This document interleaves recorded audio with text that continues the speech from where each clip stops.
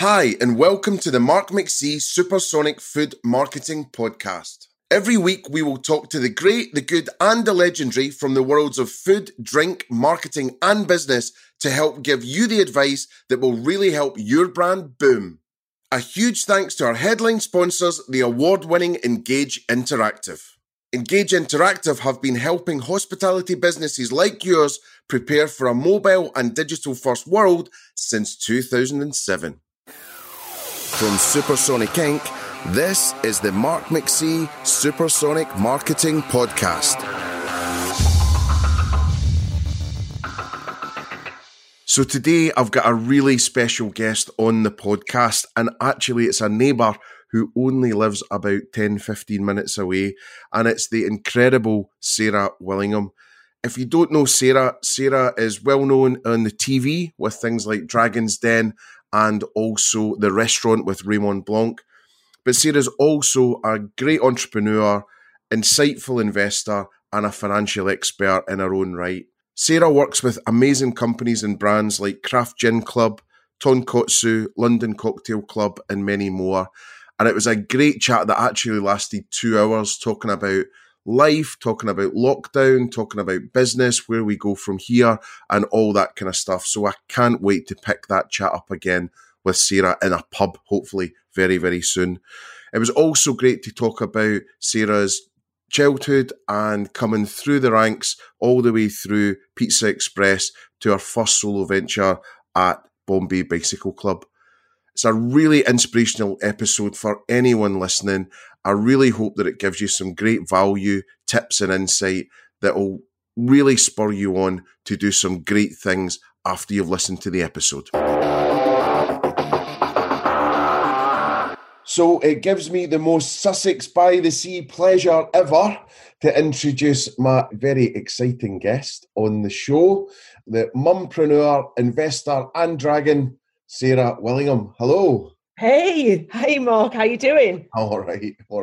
Surviving. Yeah, I'm very excited to learn that we are nearly neighbours. I know, it's a good... Yeah, 10 minutes as the crow flies, so yeah. We'll definitely meet for a drink when this is all over. I'm up for it. Cool. Well, thanks so much for doing this. As you might know, this is series 2 of the podcast, and it's been a bit of an interesting one because I've recorded quite a few podcasts sort of pre-lockdown and even pre-coronavirus, and then these ones will go out slightly later. But it might be quite good just to talk about the now for a second, just to kind of say, you know, what's going on in your world and business-wise and how you're seeing things, and then we can move on to much nicer stuff that we can talk about, like restaurants and startups and investment and all that jazz.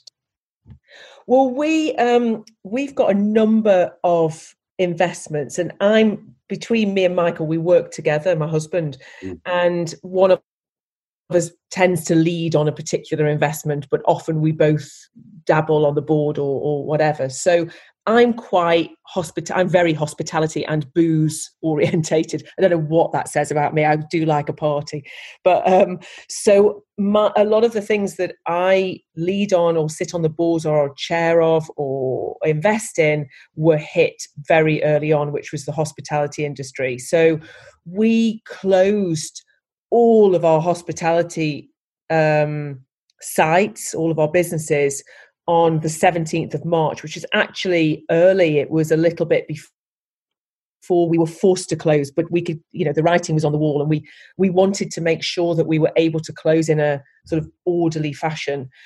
So London Cocktail Club, we've got 12 sites at London Cocktail Club, all closed.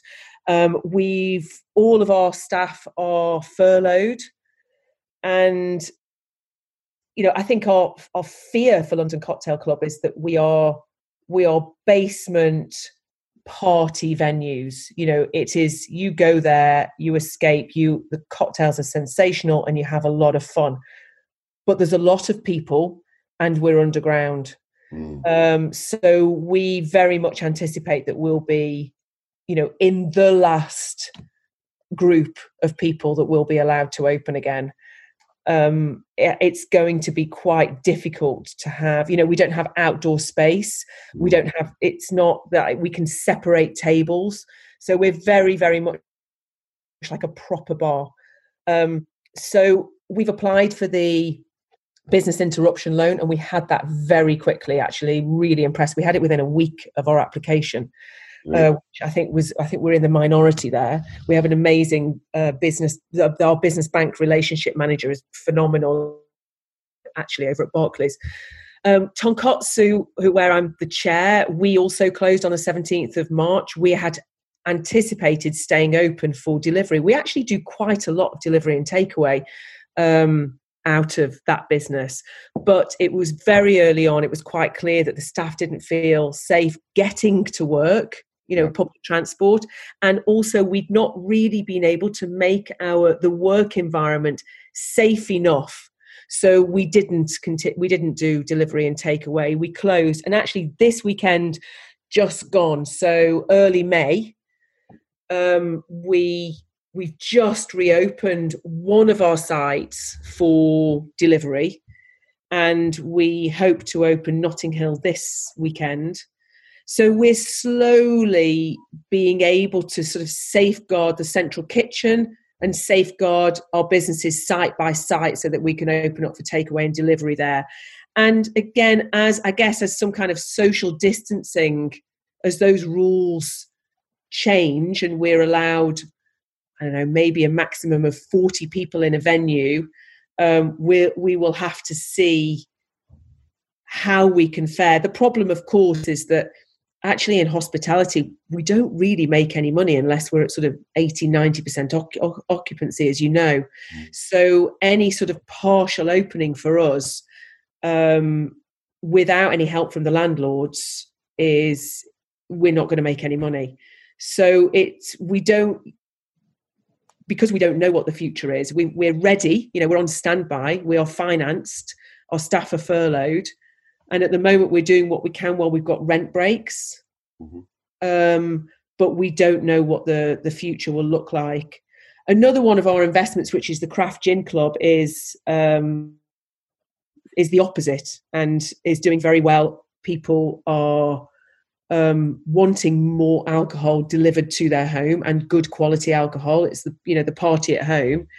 And actually what we've done there is we were planning on opening an e-commerce site in Q4 this year. We brought that forward, and as soon as we saw that this was happening, which is probably 6-7 weeks ago, we made the decision as a board to get that e-commerce site up and running, and not just open to our members, but also open to the public. And that's made a real difference to the economics of the business, actually, because it's given us another revenue stream, and it's becoming a really obvious channel for anybody in the UK who wants to buy good quality craft gin. So that one's doing, life's a balance, isn't it? That one is doing well. And then a lot of our other slightly smaller investments, most of them are closed, actually. We've got a secret spa where people come into your home and do your nails and massages and beauty treatments. That's closed for now until we're allowed to get people back into the home. Feast It, which is another business that is sort of brings street food people together. It's an aggregator for catering, really. If you've got a wedding or even a big dinner party, you can get a top chef in, or if you've got a party, wedding, whatever, and you need to cater for 200 people, you would go to Feast It and they would organise the food for you. It's an aggregator, but of course there's no large events, so that at the moment hasn't got any income either. So it depends really on the type of business, but in some way or other, everybody is affected. Some are very lucky and are just positively affected by the current crisis. But it's going to be interesting as we go into, people's discretionary spend will decrease once the help is removed from the government and we get towards the end of the year. Then it's going to be really interesting that even the businesses that are currently doing well, if you're a discretionary spend, and we're in a recession, what will happen then? And of course, we don't know the answer to that. I mean, just talking about some of the brands there, London Cocktail Club, we had one next to us at my old agency. We were spectacular. And you were just round the corner from us, and had a few great nights in there. And see, one of the nights we went in, and it just played like wall to wall, like emo, sort of alternative rock sort of stuff. This kind of the playlists at the time of my life. It was just amazing. It was such a good night. I know. JJ, who is the original founder of the business, I guess I call him the magic. He's the guy that and that sort of puts that together.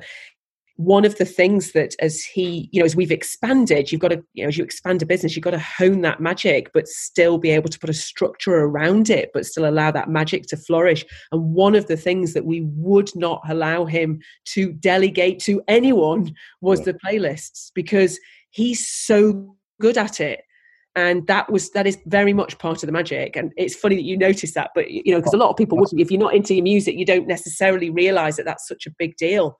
But you're absolutely right. Every single hit, and I'm basically obsessed with music. I mean, that's I used to work at our price as a kid and all that stuff. And my first job was NME and Loaded and all that. And just hit after hit after. And I think, as you say, the rest of the table was like, all right, are you all right? I'm just listening out for the next track. Go, oh my God, I can't believe it's that one. It's really exciting. And tonkotsu, I just adore. I think they're the best tasting noodles I think I've ever had in my life. Isn't it? I mean, you know what will happen now? We will both start talking about those ramen and we'll salivate. I mean, actually, that's what happens when I start talking about it. I am desperate to get one in Brighton. I mean, it will happen. The food is sensational. That tonkotsu, I've never tasted anything like it. I went in October, actually, with the rest of the board. We went on a foodie type jolly, really, to Tokyo. Great. Oh, I mean, it's one of the most unbelievable food trips I've ever had. And all we did, ramen, breakfast, lunch, and dinner.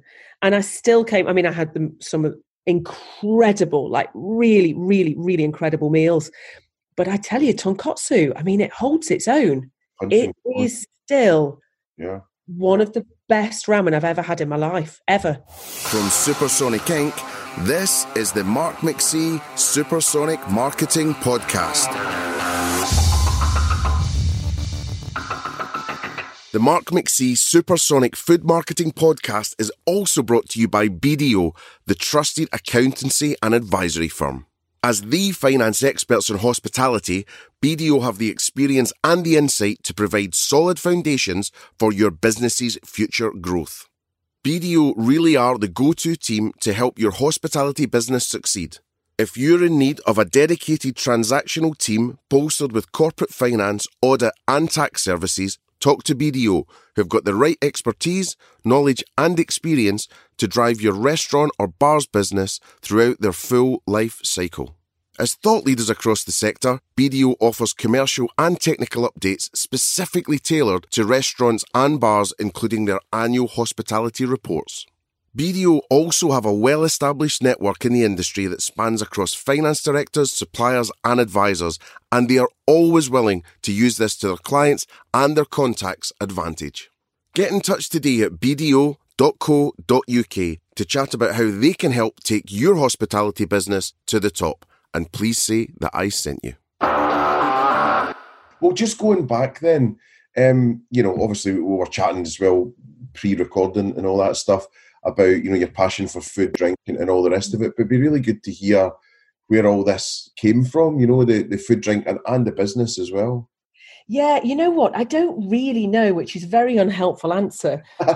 I was always, so from the business perspective, I don't know where the fascination came from, but I was always really interested in, from a very, very young age.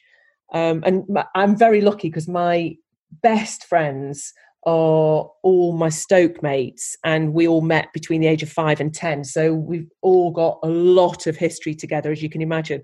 And they all remember me, at age 12 saying, I just like, what is this Coca-Cola? Why are we all drinking this one drink? Why is it that we're buying the same stuff? Why do we all prefer Nike trainers? I was fascinated by the fact that these businesses and brands were in all of our homes. I couldn't, even at a very young age, I couldn't really get my head around it.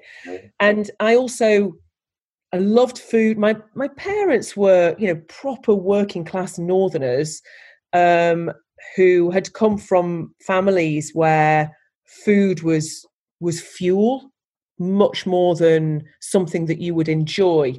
But my dad had a little greenhouse, started to grow his own tomatoes, and my mum was an adventurous cook for her time, if you know what I mean. You put her into today's world and she doesn't seem adventurous, but then it was garlic and ginger and fresh herbs. And so I grew up with, parents that cooked from scratch, everything, and grew as much as they possibly could.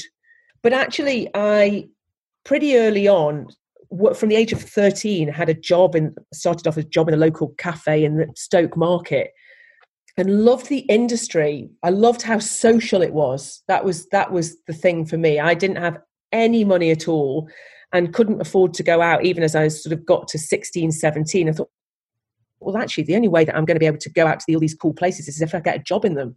So I ended up starting to work in sort of the coolest restaurant or the coolest bar. So I got the job so that I could have a bit of a social life without having to pay for it. That's a good hack. Which was great, actually. Yeah, it was great. I met loads of people, always managed to get into all of the really good places because I'd worked there or knew lots of people that worked there, and just loved the industry. So passion for food, realised I found business really interesting, loved restaurants from a kind of a selfish point of view, really. I'd found that they were a real means to an end for me, and loved the people that worked in it, just loved the vibe of hospitality. And I guess the fourth part of it was I really wanted to travel. So I didn't grow up traveling and really wanted to take a gap year. So remember, we're like 25 years ago now. Really wanted to take a gap year, which is quite an unusual thing to do at the time. But my dad was having none of it. He was like, get a job, knuckle down, graft. So I thought, right, well, in that case, I'm going to have to get a job where I can travel. So that's why in my 20s, I was basically at Planet Hollywood first, then Pizza Express, both of them in the international department. Ended up running the international side of Pizza Express. And it was so I've got my restaurants, I've got my food, I've got my business. And I was able to travel at the same time. So that was my drive for that, was really found an industry I loved, actually wanted to learn the business side of that industry. I didn't have any desire to open a restaurant.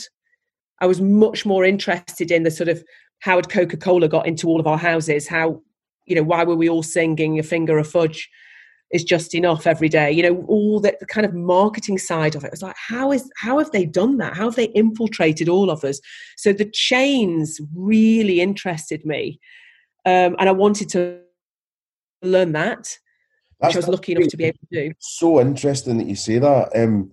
If I think back to how I ended up getting into marketing, it was similar but for music. And I worked in our price on a Saturday, and I was obsessed with how something got to number one. Yes, exactly. It was on the radio, and then all of a sudden I was putting up a poster about it, and then I was doing a display of it, and then some things got the big cardboard cutout of Celine Dion next to it, and some didn't, and and it's just that inquisition to go. Yes, yeah. Weird. Or if they're doing that, surely I could do that. Yeah, and that was really my interest was exactly the same. Whilst so I guess the food side of it, yes, I was fascinated and I love food, but I had never had any desire to sort of have work with anybody in a Michelin star environment. That was not my drive at all. It's very much this replicable. How is it that you can have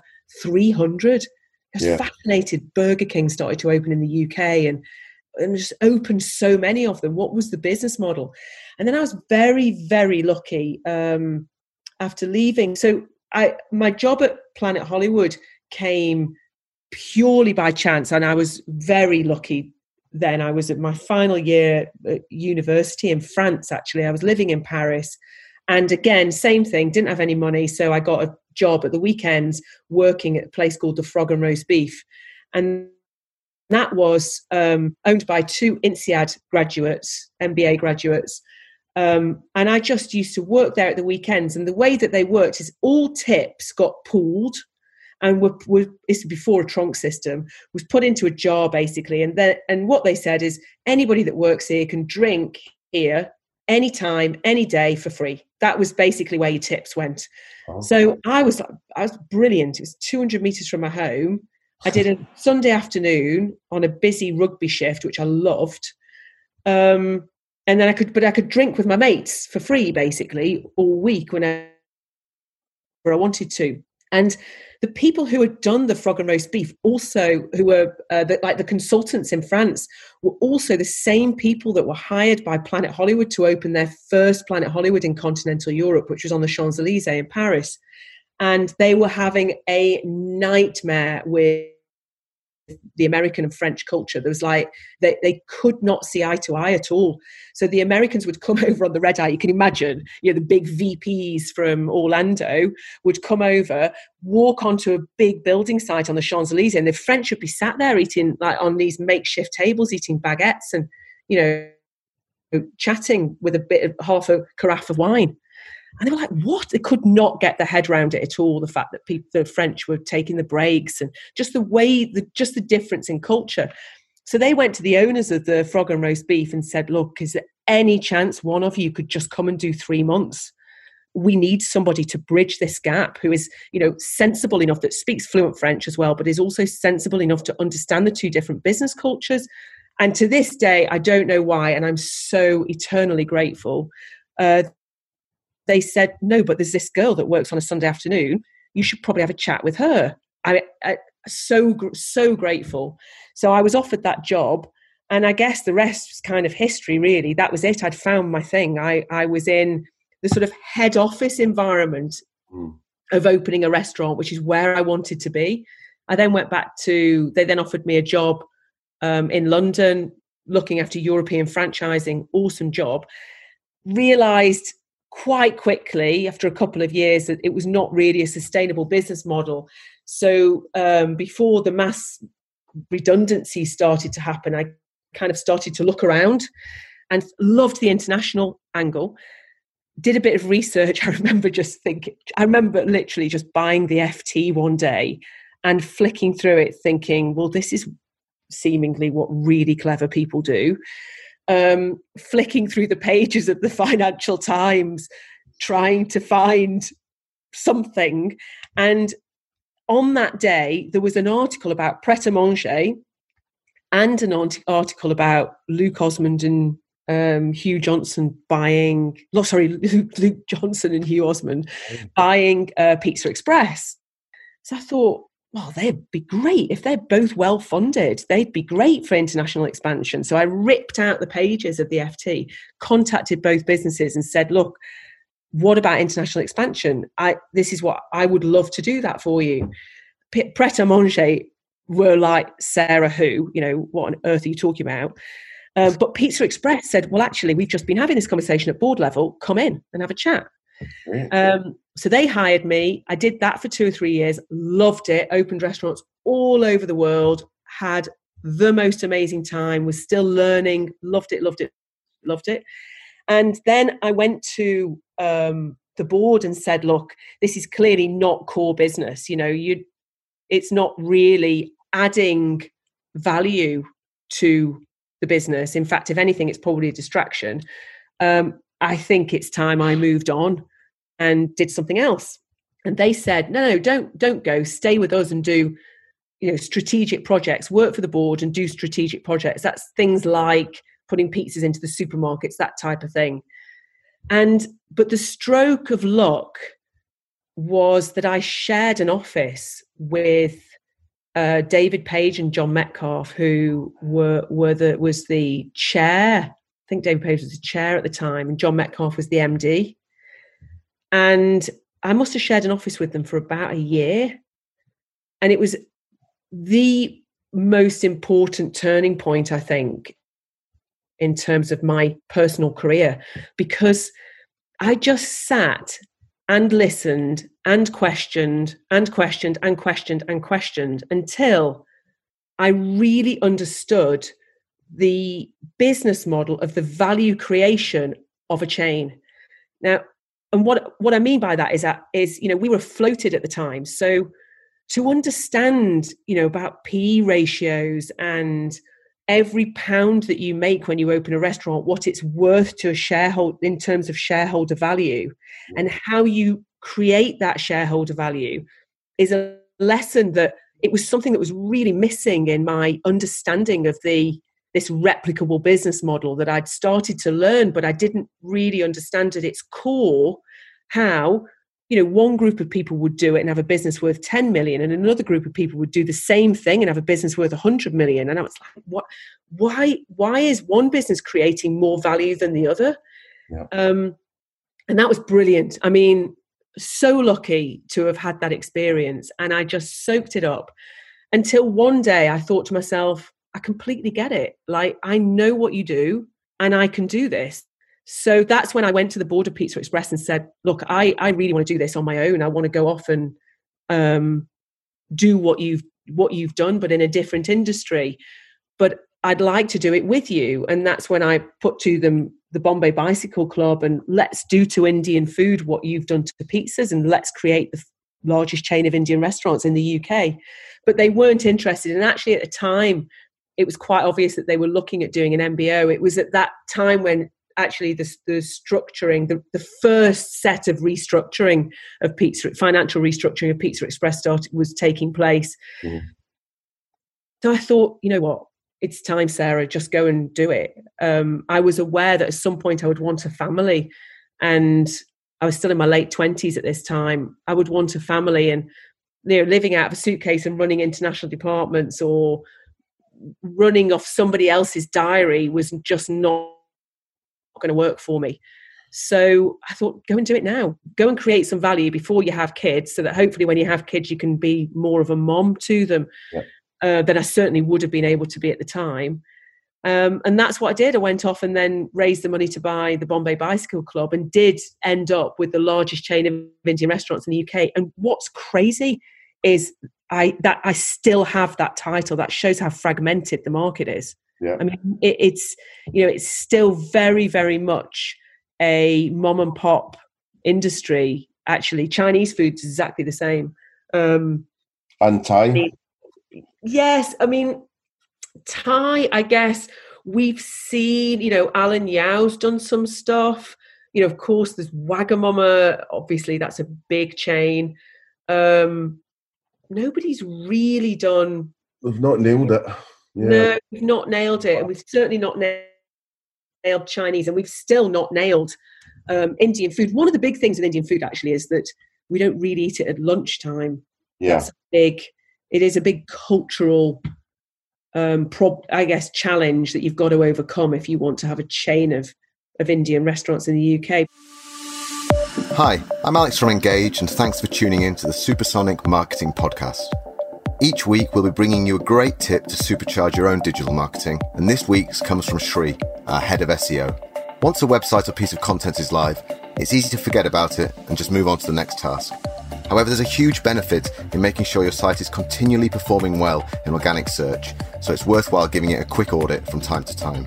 The best way to do this is by using Google's Search Console. Search Console provides a whole host of information about your site, and importantly, any issues Google is having with it. And you can be sure if Google's having issues, then your customers are too. Go to google.com/webmasters to start the ball rolling, or log in if you're already set up. The first place to start is with the coverage report. Check for any pages with errors or warnings. The two most common errors we see that are worth fixing are soft 404 and redirect errors. Luckily, Google tells you exactly which pages are responsible for the warnings, how to fix them, and even allows you to export the data so you can share it easily with your web developer. If you need any help getting to grips with your own Search Console or getting your site at the search rankings, then head over to engageinteractive.co.uk/podcast, where you can see how we've helped some of the UK's most ambitious and successful hospitality brands with their own digital marketing strategies. Cheers, and enjoy the rest of the episode.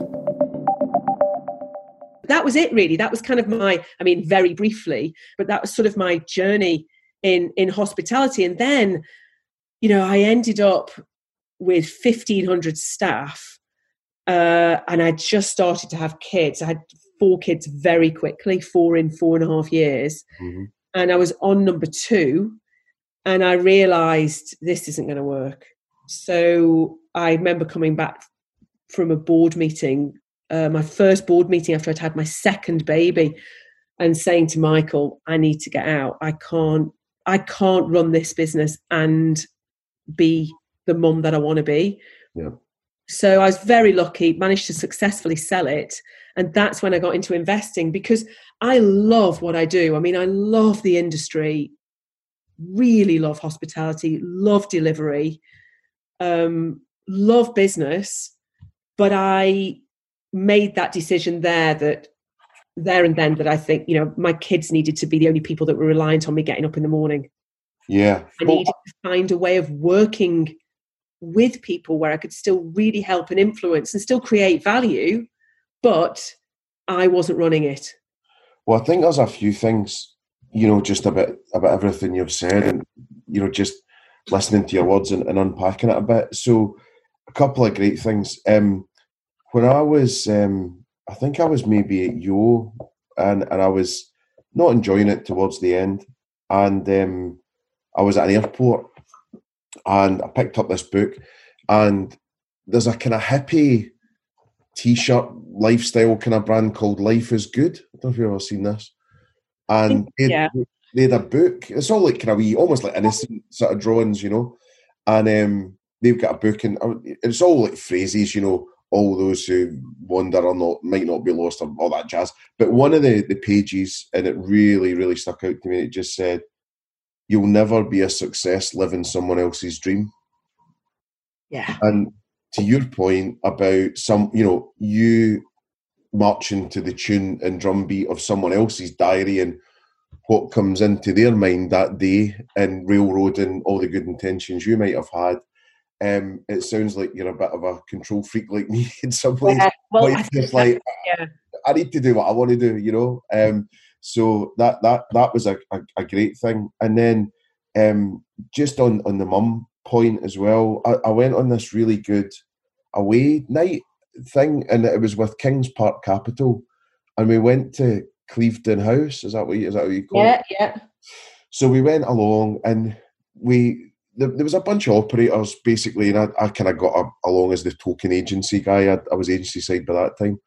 And anyway, long story short, we went round the library asking people what their challenge was. Almost like Poirot or something, right? You're kind of interrogating everyone and going, right, what's your challenge?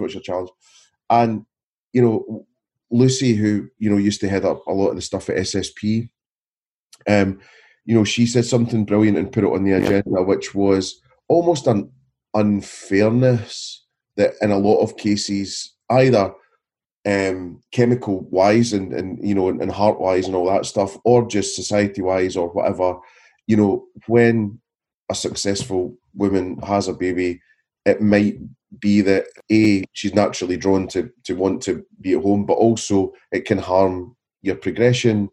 And also with your other half, you might be more expected to be with them than your other half. And so we just had a big sort of discussion about it. And I don't know if we came to any great conclusions, but it really always stuck in my mind that it just still isn't balanced or fair or worked out completely yet, I don't think. Yeah, and I think, I've talked to a lot of people about this subject, and I it's so individual, I really, it is not up to us to make a decision for a mom or a dad, actually, because it is so individual. But what I believe deep down, like in my core, is that you cannot fight nature. Yeah. And nature's always going to win. So if you have a mom like me, so I am an example of a mom that I'm extremely maternal. I had lots of kids and I wanted to be a mom, still want to be a mom, still love being a mom. It was very, very important to me. Therefore, I had to make sure that whatever I was doing outside of that still allowed me to be a mom, or I'd feel it like in my tummy. You know, it hurt me. I've got friends who have also had kids, that actually their career is extremely important to them. And during the week, they don't really want to parent. Yeah. And there's absolutely no judgment there whatsoever. That is the way that they are. That's the way that they made. And it's actually because they're allowed to do that, they are better mums for it. Yeah. So, and that's why I think where businesses go so wrong is that they, you know, one size doesn't fit all. You have got to, every individual, you've got to talk to every individual. What is it that they want? Because you'll find that you know, we automatically assume that just because people have had kids, they really want to be hands-on mums. It's actually some people's worst nightmare. They don't want to be. And you've got to respect both sides of that. And in that flexibility, I believe you will absolutely get the best out of your staff. And certainly for women, if you can allow them that choice. So if I want to be a mom, if I can work within a flexible environment that allows me to be a mom, you're going to get so much more out of me than if you assume that I feel the same as the others and I want to come back after 6 weeks and work full time. But you will also have some people that want to do that. You know, and it's been a real eye-opener for me talking to so many different women about it and actually learning, you know, just because they had kids doesn't mean they want to parent all the time. Yeah. And I think that's a big assumption that we can all make. And, you know, I do think that businesses, where they go wrong is, you know, one, assuming that one size fits all, but two, not having that conversation. Because the one thing I have seen time and time again is that nature wins. It always wins. Definitely. And I think, you know, with the COVID stuff and all that as well, I think there's got to be conversations going back to work general as well. You know, how do you want to work? How can we get the best out of you? You know, actually, there might be some people that are like, I mean, when I'm saying this, I'm probably saying me, by the way, that just doesn't want to get on the train again, you know, Brighton to London and do that anymore. You know, it's so I think there's a lot of that. And as you say, I never understand it, but I can sympathise with it, which is, you know, business owners not talking to their people. You know, the times I'm on calls about brands or internal communications or whatever it is, and I say, we actually asked your teams. Oh, no. I know. It's like, well, what are you scared of? They're your people. Yeah, and I think that's a really interesting point, though, about with COVID. What is the world actually going to look like after this? And one of the things that I think for sure is that things like Zoom meetings or virtual meetings will no longer be, I hope, frowned upon as lazy. Yeah. You know, like as, I couldn't be bothered to come into London today, so I'm sitting at home. Will actually be totally acceptable to have some members of a team might be in town or might be in the office, and other members will be working from home, but that meeting can still be fully functional, as we have all proven, still be fully functional online. And I think, you know, some people I've spoken to cannot wait to get back on that train and into London. Yeah. I'm with you. I'm exactly the same. I don't want to go back in. And certainly not at the moment. That dynamic will change, I hope. And actually, certainly until there's a vaccine anyway, I can't see a situation where any form of office will go back to its normal working. Offices will be allowed to reopen, but it will, hot desks will change. They will go. There'll be those shared spaces will struggle certainly with any level of capacity if it's not constantly disinfected. And I think the government, until there's a vaccine, will strongly encourage businesses to allow people to work from home. Yeah. And I hope, once you do something for 6 months, a year, 18 months, that changes behaviour fundamentally. Mm-hmm. So I hope that that's one of the really positive side effects to come out of this. So I'm just, the other thing you touched on earlier, which I thought was brilliant, was why we were listening to David and John why a business is worth 10 million versus 100 million. Is there any sort of headline factors without getting into it? You know, I know there's a hugely complex thing behind it, but was there a few things? Yeah, one of the big things that I learned was, of course, a business is only worth what it's worth if somebody's prepared to pay something for it. And that was, which sounds like a really obvious thing, but in terms of its actual market cap, not obviously cash flow is important and you can take out dividends on an ongoing basis, but they are two completely different business models, a lifestyle business or where you're sort of creating value for shareholders.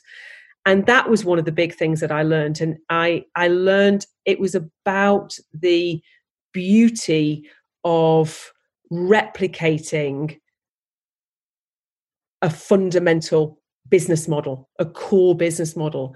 And actually that P&L that you see with the likes of Pizza Express, Nando's, they've now done it with Franco Manca, Wagamama's, their P&Ls pretty much all look the same when you go through them. And it is about getting your business model right. So, you open 1 or 2, maybe 3, getting it so that you've got your 20, 25% EBITDA bottom line, and you replicate the same thing. So, for example, with London Cocktail Club, very easy in the early days, it's great sites come up, it's only for a couple of years, let's take it, we'll make loads of cash. Or, mate in mine in Barbados wants to open one.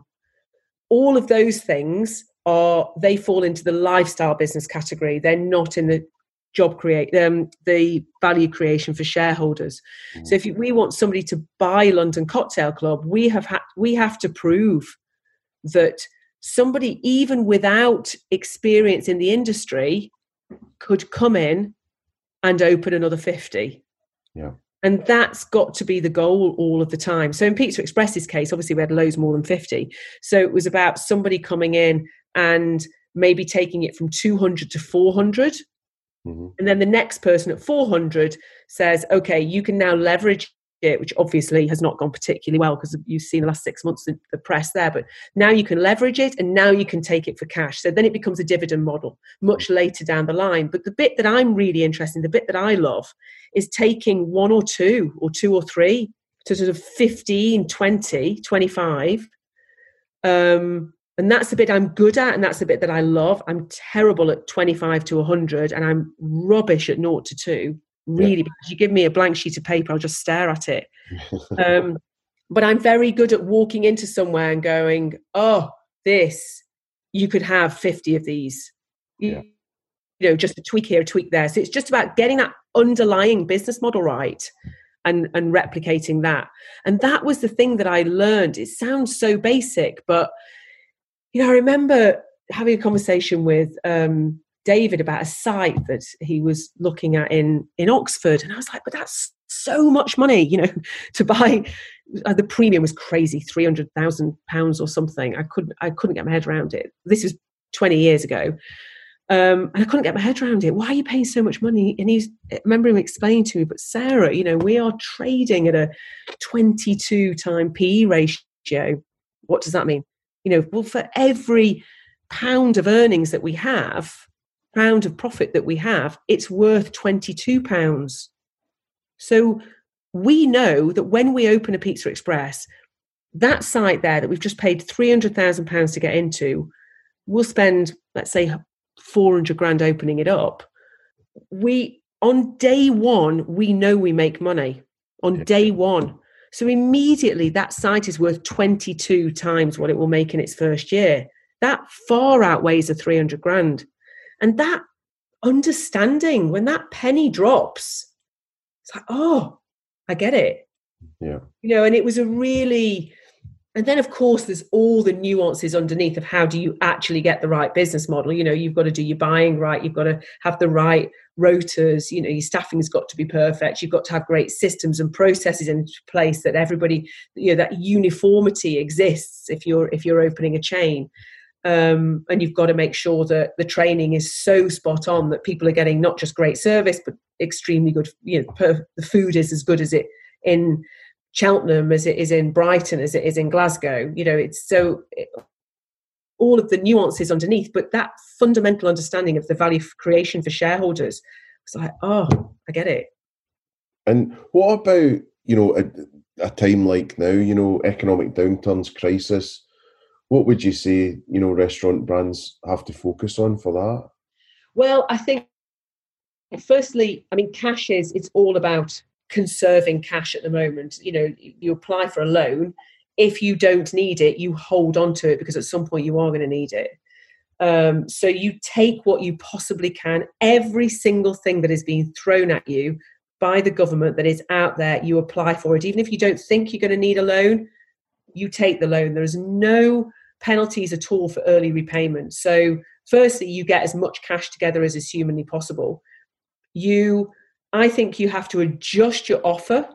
So we're talking really streamlining menus, bringing it much smaller so it's much easier to operate, fewer people in the kitchen, fewer people on the floor. This is assuming some form of opening, obviously. Yep. Fewer people on the floor, fewer people in the kitchen. I think customers will be very understanding of that and actually will be very grateful to be getting some form of meal at the moment. Not now, but when we've opened something.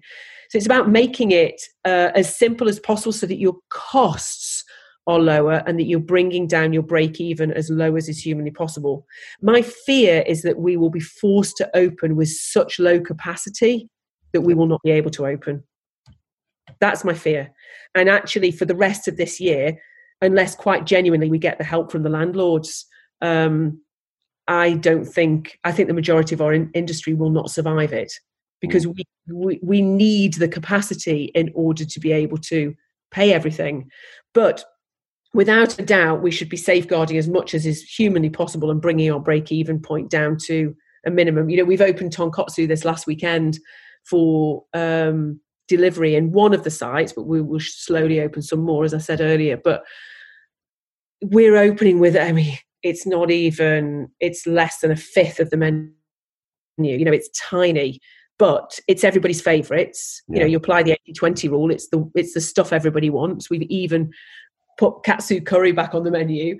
Those things that are easier for us to make. We can do it with fewer staff. They can be safe in the kitchen because we've closed down certain pieces of equipment just so that we don't need it anymore, and that we are reducing our break even as much as possible. And then of course delivery and takeaway. We were talking earlier before about some of the things that some of the businesses in Brighton are doing to keep going. And right now, all of that really works because we've all got the rent breaks. Well, everybody should have the rent breaks. It's what happens as we are forced into paying the rent that is going to become a problem. And we just have to remain agile. So as much cash as possible, simplify as much as possible, so that we can be agile, and then we have to react to whatever those restrictions are to the government. One thing I will say about our industry is that we are extremely creative, and our industry will find a way. They have to find a way. From Supersonic Inc., this is the Mark McC Supersonic Marketing Podcast. The Supersonic Marketing Podcast is also brought to you by Attenzi, the world's leading gamified simulation training provider. Even before the COVID-19 crisis, a LinkedIn study found that more than half of learning and development professionals were looking at remote learning solutions. Given hospitality's new reality, how do you plan to train your staff to accelerate your business out of these tough times? With Attenzi's gamified simulation training, you can accurately recreate the situations and environments that your people will face day in, day out to engage and rapidly develop their abilities. Forget static e-learning, dusty training manuals and passive videos, and embrace training's new era with Attenzi. Find more information and get started today at attenzi.com/restaurants. So what about the telly stuff then? Yeah, that that was not on the cards. I mean, that was really random. I had not expected that at all. And I mean, God, I've loved it. It's been an amazing, fun part of my life, actually. I've really enjoyed it. So the first thing that I did was, a series called The Restaurant. I don't know if you ever watched it, with Raymond Blanc. Right. So this is how I first knew of you. And it's because your name was on an email to me, because I'd just started at Yo Sushi. And you went to Bristol Cabot Circus, right?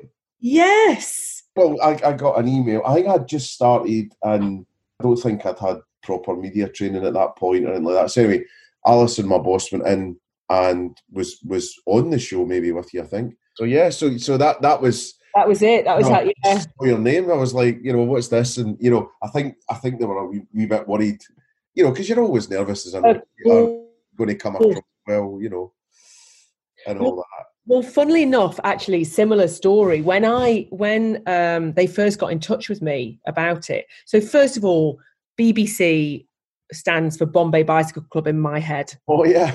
So I'd got a message, a post-it note on my desk saying such and such from BBC's called, and I thought, well, they'll call back. It's internal. They'll call back. So I left it another couple of days.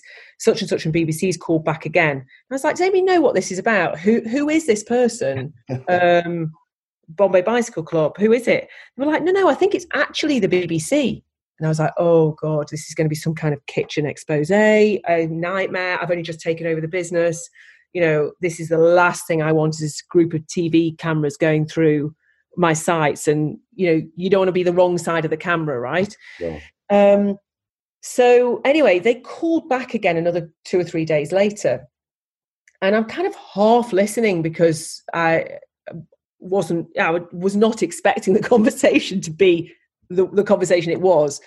And then hang on, so are you what? So, right, okay. So what you're actually asking is whether or not I would come in, not the sites, I would come in for a screen test. I was like, how have you found me? And what they would just want. So Raymond had already put forward a couple of people that he'd worked for to be like his sidekicks, his judges. And they wanted somebody who was independent, and they wanted a woman.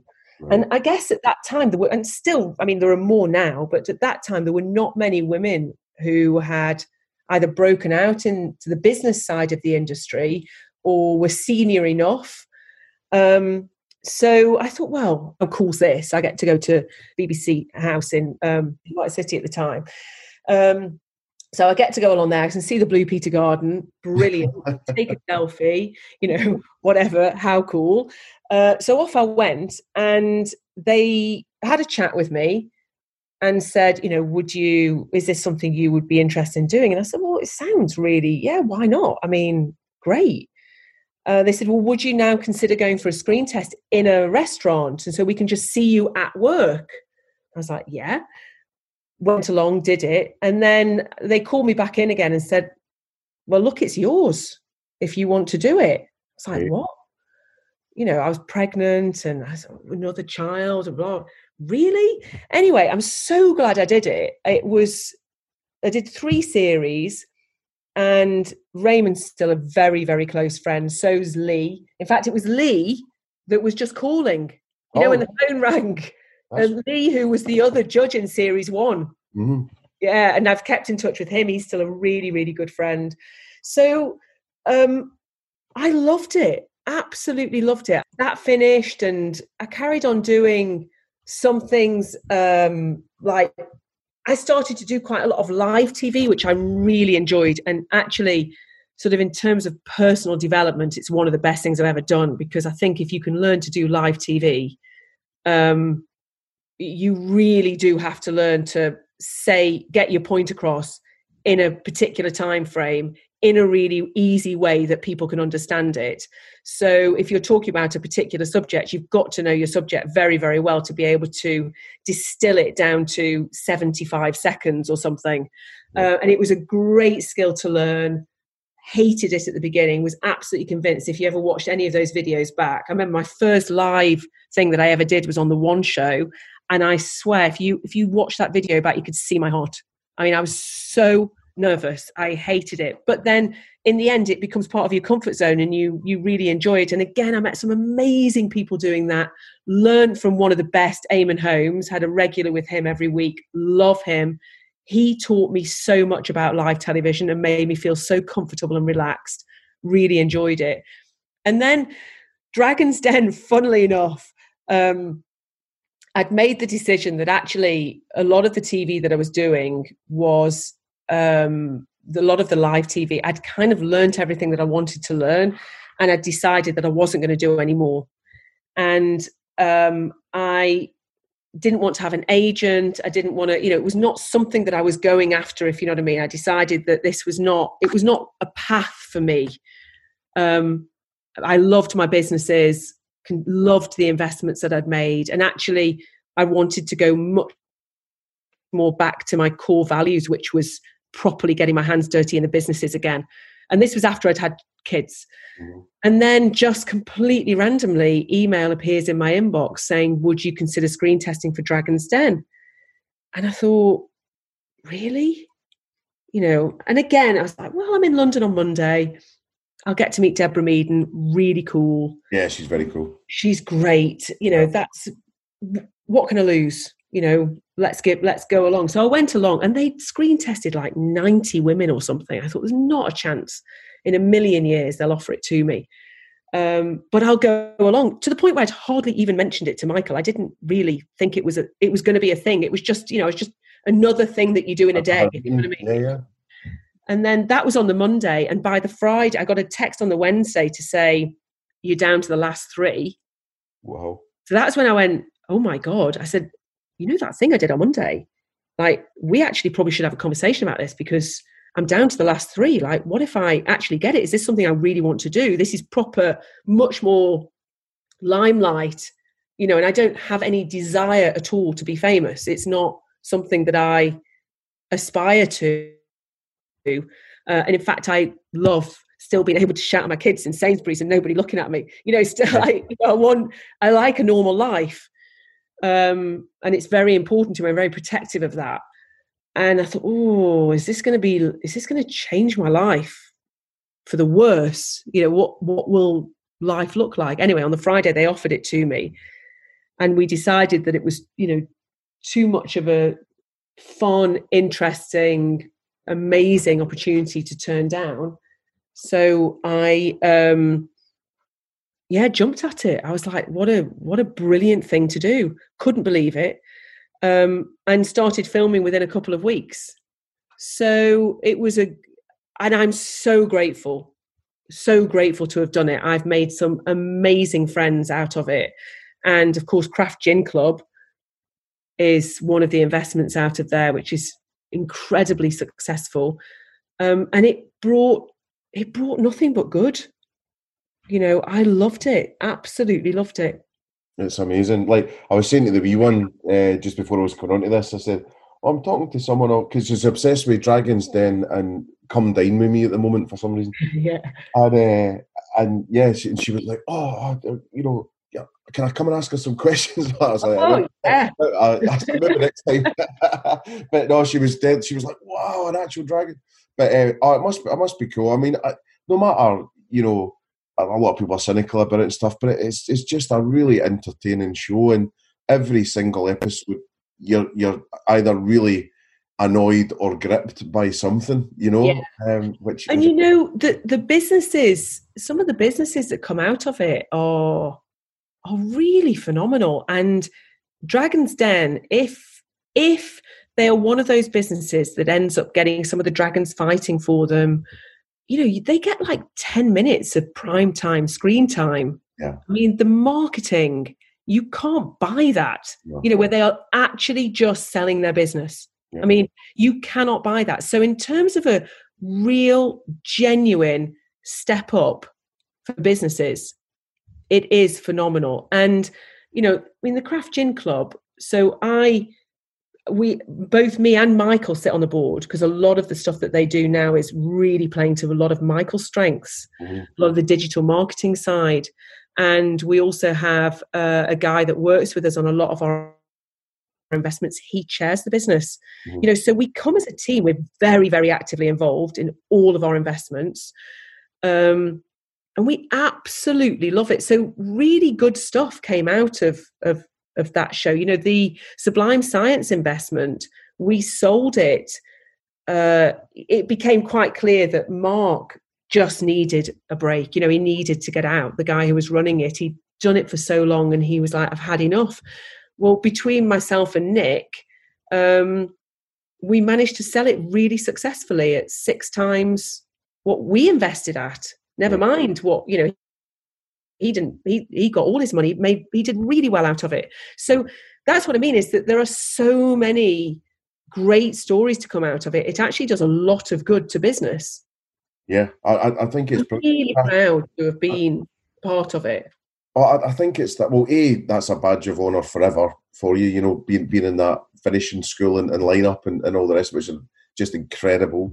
And then just for a lot of the businesses, I think it's almost like you don't want people to be too cynical to strategically go, I'm going on Dragon's Den just for it to be a marketing play. Those kind of, hopefully kind of get weeded out. But as you say, to get prime time, 10 minutes, BBC, still great viewing figures and all the rest of it. And I'd actually argue a lot of the time, just that brand and digital guy in you is screaming a bit, because I don't know if a lot of them make enough of it, like live tweeting while they're on, or pushing ads while they're on, or that kind of thing.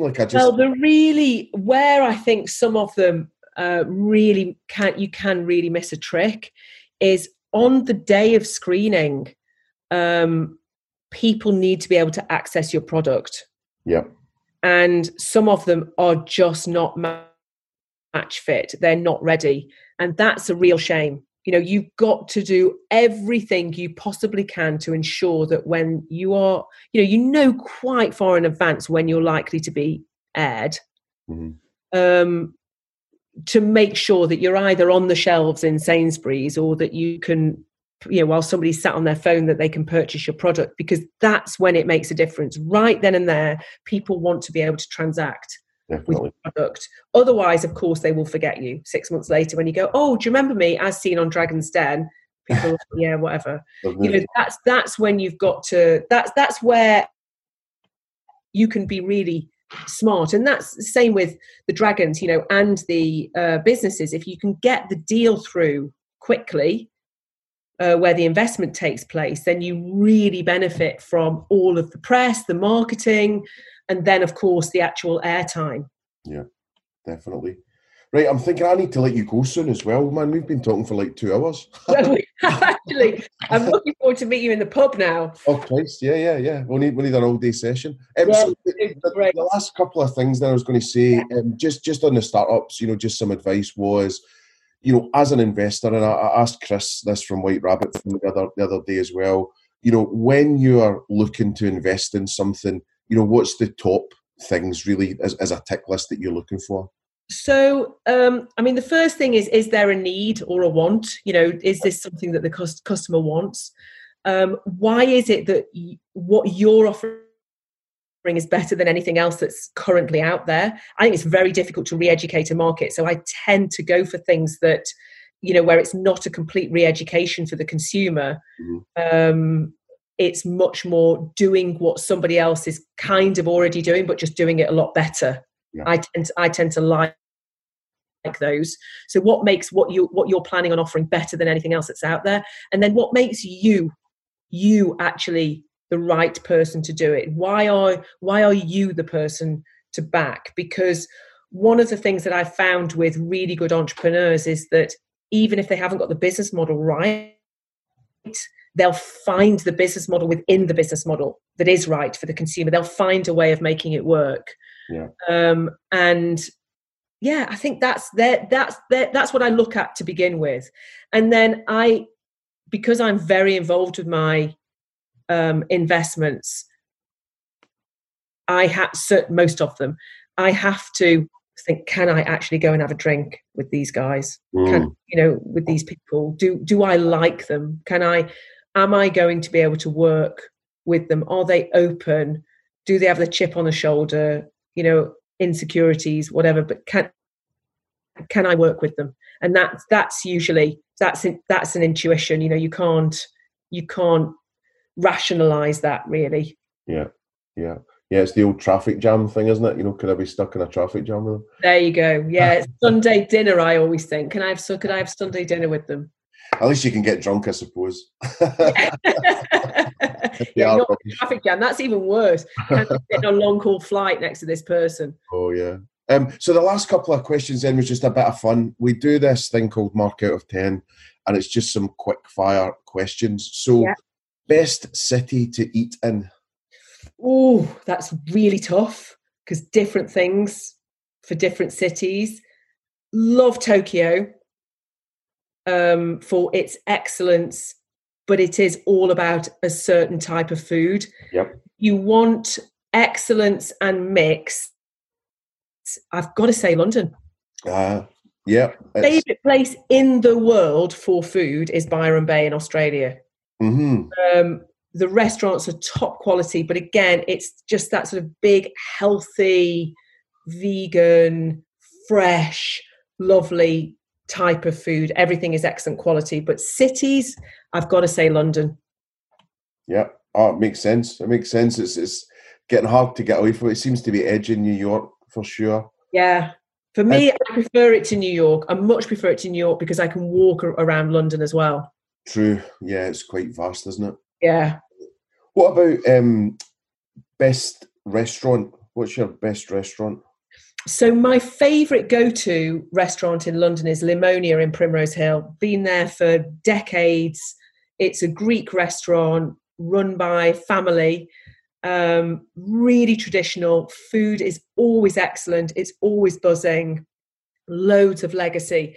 But by far the best meal I've ever had in my entire life was Noma in Copenhagen. Oh, yeah. Absolutely blew my mind. I've never experienced anything like it. It was exceptional beyond anything I can describe. What was exceptional? Taste, look? It was so different. So I've been very, very lucky, and I've eaten in a lot of top Michelin-starred restaurants. Noma's different, and it was my experience at Noma was very different. It was all very fresh and not heavy. Yeah. So whilst there was something like 26 courses, and I use the word course very lightly, you would come out and you're not stuffed. It was like René Redzepi had gone for a walk through a forest, across a beach, paddled in a sea, through a rock pool, back to his allotment, along a mountain path, and back again. It was just picking stuff up all the way, bulrushes and crayfish, and just beautiful, beautiful fresh food with flavours like I've never experienced. I don't know if you follow him on Instagram. He's mind-blowingly brilliant. And I was breastfeeding at the time, actually, when we went. And so I didn't have the wine pairing. Oh. And I just said, oh, no, I'll just have water. And they went, oh, we do a juice pairing. I was like, oh, really? Juice? That's just wasted calories. I don't want to drink juice. And it said, no, this is Noma. And I was like, okay, I'll have the juice pairing. And I tell you, everyone around the table was so envious of my juice pairing. It was so good. Oh. It was like sorrel with new pine needles and, hazelnut bush or something. It was just crazy, crazy flavors. But that was what it was, is I could taste not just the food, but where it came from in every single dish. It was exceptional. Yeah. Exceptional. Oh, sounds good. What's the deal with Noma now? Is it done? No, I think they're back. I don't want to say something that might be wrong, but so he closed down, went and opened, he did his pop-up in Mexico. I think he's back and got another site in Copenhagen. Michael's Danish, so we go to Copenhagen quite a lot. Yeah. But yes, I think he's opened another site, but they're closed at the moment, obviously. Yeah. Oh, well, interesting. And then what about best dish? Absolute go-to. Oh, God. This is like Last Supper stuff, isn't it? So it's very difficult, and it entirely depends on my mood. I'm from Stoke, and a Staffordshire oatcake with bacon, egg, cheese, black pudding, tomatoes on it is going to be very, very, very hard to beat in any circumstance for me. But I just love food. I mean, really love food. So sometimes I'll sit there and say, I've got to have a tonkotsu ramen. I'm not a fast foodie person. So, an exceptional pizza, I'll enjoy it, but it's never going to be my go-to. I'm not a real pasta person either. But again, you give me a vongole and I've done really well. Beautiful clams, lovely, white wine, all that gorgeous fresh parsley all over it. And I'll eat the entire plate, and I'll probably say that's going to be my last supper. So I struggle, but I think if I probably have to say one thing, I've got to go Staffordshire oatcakes. And are they sort of pancakey rather than like Scottish oatcakes? They look like a cake of crepe, but they're not. I mean, they're made with oats and they're savoury. In fact, I have just taken delivery this morning of 10 packs. I saw you posting about them. Oh, my favourite place in Stoke. I cannot believe they're doing delivery. So it's very exciting. Nice. Oh, that's cool. If you've never had one, there's a promise I will make you. So when you eat, I will bring you a lovely cheesy oatcake. I'm in. So last couple of things then. Best drink? Ooh. Best drink. I'm either a perfect margarita. A really good gin and tonic, or a proper hardcore gin martini. Very good. What would the gins of choice be? Oh, that I honestly do not have a favourite. And I think that's partly because of the craft gin club. I get a different bottle of outstanding craft gin, full bottle, every single month. And every time I think I've got a favourite, I end up with another one. I love the Warner Edwards Honeybee gin. That's lovely and rich and creamy. Beautiful, beautiful gin. I love Tarquin's, also very good gin. But there are honestly, every month I'm like, wow, this is perfect for a martini, or this is perfect for a gin tonic, or let's make cocktails out of this. There are so many exceptional craft gins out there that I couldn't possibly narrow it down. Nice. Well, I better let you go. Thanks so much for taking the time and so much time as well. And I've loved meeting you properly. And we'll definitely catch up on the other side and get a wee gin or two. That would be lovely. That'd be great. Really look forward to it. And thanks so much for chatting. I've really enjoyed it. We now need to go and enjoy this lovely sunshine. I'll try my best. Yeah. A few. Get out of the studio. All right. Well, bless you. Thanks so much for doing it. And I'll catch up with you soon. Thanks very much, Sarah. Brilliant. Take care.